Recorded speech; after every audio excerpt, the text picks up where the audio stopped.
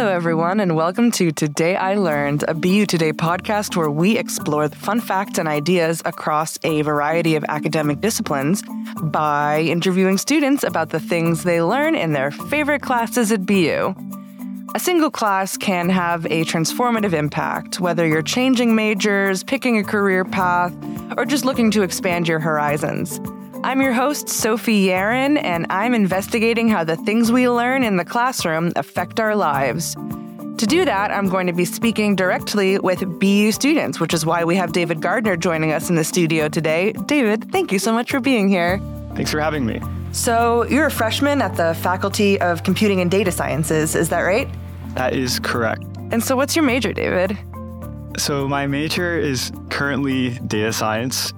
But I'm exploring math, computer science, and possibly mechanical engineering. So right now I'm taking classes in those colleges, kind of trying to decide which path I want to take, which is why I'm taking MA 442, which is not actually in the data science curriculum, but I can take the class instead of taking one of the data science foundation classes.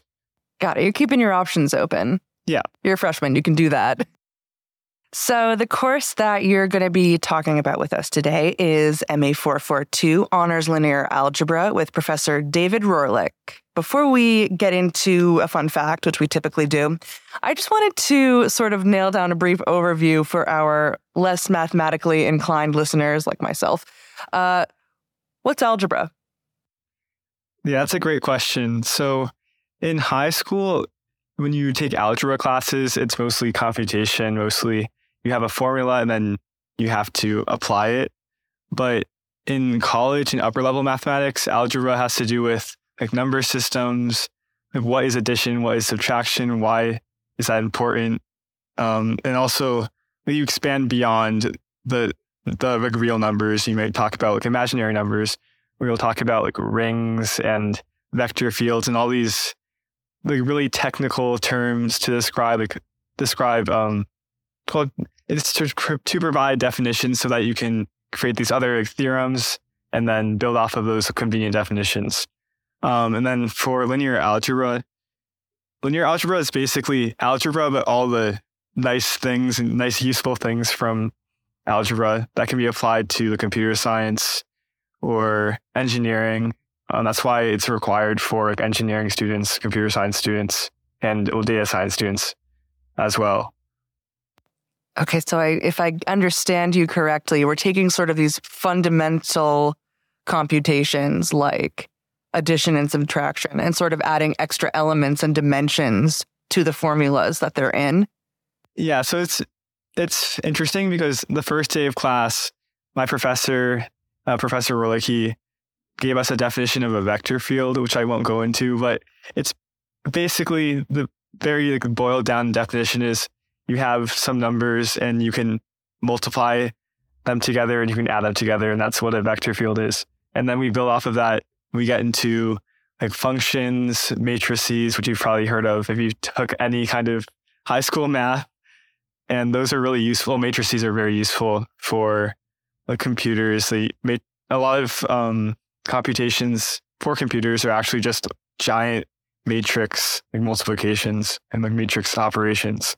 Okay, so some of the familiar cast of characters coming back in new ways, like matrices and linear equations. All right, that's a good foundation, I think, for us to build off of. So now let's dig into some specifics, shall we?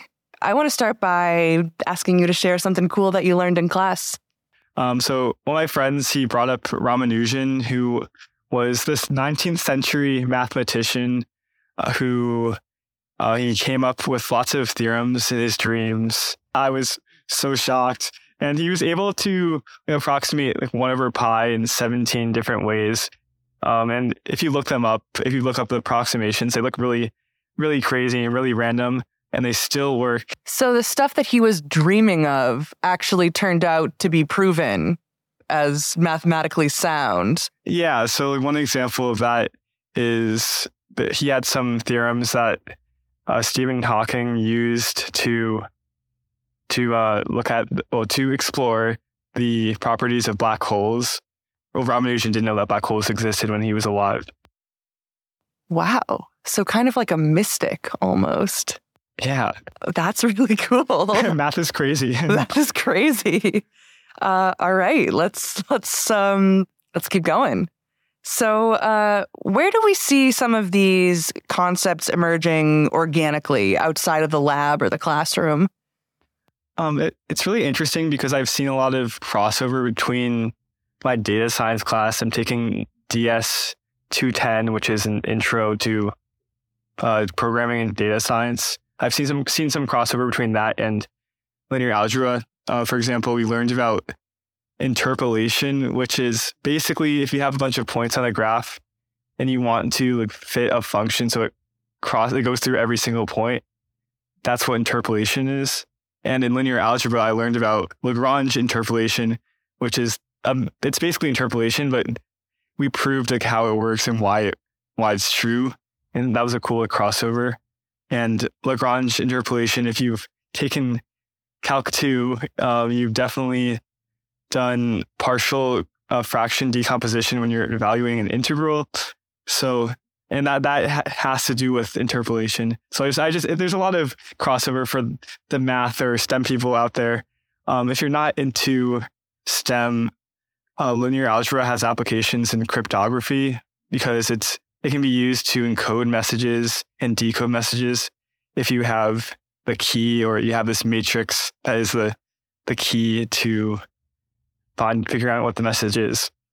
Okay, so it sounds like there are a lot of applications within and around STEM, but I know that when you and I had talked briefly before we started recording, you had mentioned that this class has also influenced the way that you approach political and scientific arguments. So I would love to hear more about that. Yeah, so what's really unique about this math class is that it's the first real math class I'd say I've taken, because all the math classes I've taken before, it's more focused on, again, computation. So you're given some formula or some idea, then on the test, you have to apply those formulas. But instead, in Royal's class, we have to prove all the theorems we learn, and he goes through the proofs with us. But we have to understand why the theorems are true. And actually on the test, sometimes you'll put these incomplete proofs and we have to say why the one step of the proof is true and give reasoning to why it's true instead of doing all this computation. So the way that applies to politics or reading some newspaper or article is that now I have a stronger sense of deductive reasoning. And because I'm forced to question whether everything is true and look at every single step, I'm more aware of catching, I shouldn't say that word, catching things that aren't true, catching something that doesn't seem right, or really questioning whether my beliefs are true or not. Right. And I hear where that sort of deductive logic comes in, where everything has to flow into the next thing in order for you to understand the whole picture, it sounds like. So just switching gears here for a second, what are you looking at career-wise? Yeah, this is a little unrelated to the class, but I'm interested in environmentalism. So I'm in BU's environmental fraternity, which is called Epsilon Eta. You should definitely check them out. And I want to do something in tech and environmentalism. So I'm not really sure at the moment. I'm interested in being in climate tech, which is what it sounds like. It's it's environmentalism and technology coming together.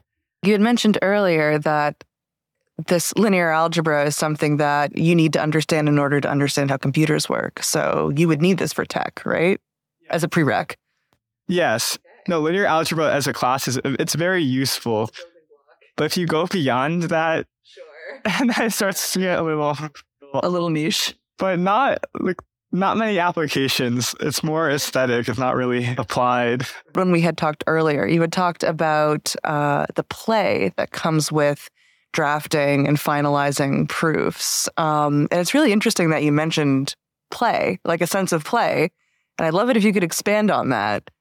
I think math is really fun. I know that a lot of people don't like math, and I understand why, because high school math is not real math. It's it's mostly computation, and it's not the fun part of math. Because the fun part of math is you're given a problem, you're given some result you're trying to find, and the fun part is figuring out the reasoning to get to that point. It feels like a game. It's more you're solving a puzzle, not really just filling out this like predetermined path to take, if that makes sense.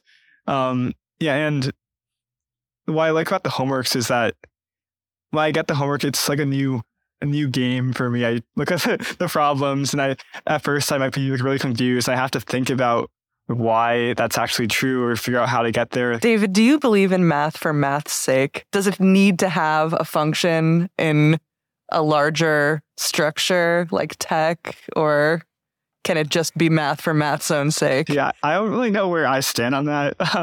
But one of my good friends in that class, he told me that he really doesn't want his mathematical studies to have any real world application. He sees math as an art form. It's purely aesthetic. So, which at first I was really confused why he was saying that, but then I realized that does make sense, because math is very beautiful. You build math up from these very simple definitions, and there's these crazy results, and it's all based on it's all based on reasoning. It's not like you're pulling something out of a hat. There's reasons why everything is true. It's just beautiful to see the results of that. But also, that same friend, he was saying he wants to study number theory, and he was saying how he's mad that computer scientists have made number theory useful. Oh no, shots fired. But I think that's really funny. But he's obviously joking, but also it's really cool that these math concepts are being used in computers to improve everyone's life. Because we have computers everywhere, and they're super efficient. They store so much information, and without math, I don't think that could have existed. So if you wanted to recommend this class to a friend, and maybe a friend who is good at math, but is not necessarily passionate about math, how would you describe it? I'd say it's fun. I mean, it's a game. It's a difficult class. You have to dedicate a lot of time outside of class, but the time I'm spending is not boring or annoying. It's usually entertaining for me. And I'd say that your definition or your concept of what math is probably wrong.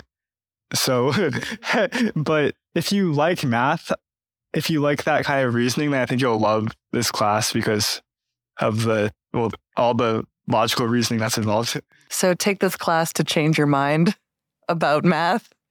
Yes, but also I know there's a lot of people who hate math out there, so I would take the class for a week or two, and if you hate it, then drop it, because you'll definitely not do well if you don't like that, what you're doing in the first few weeks. That's good. We love some honest candidness on this show.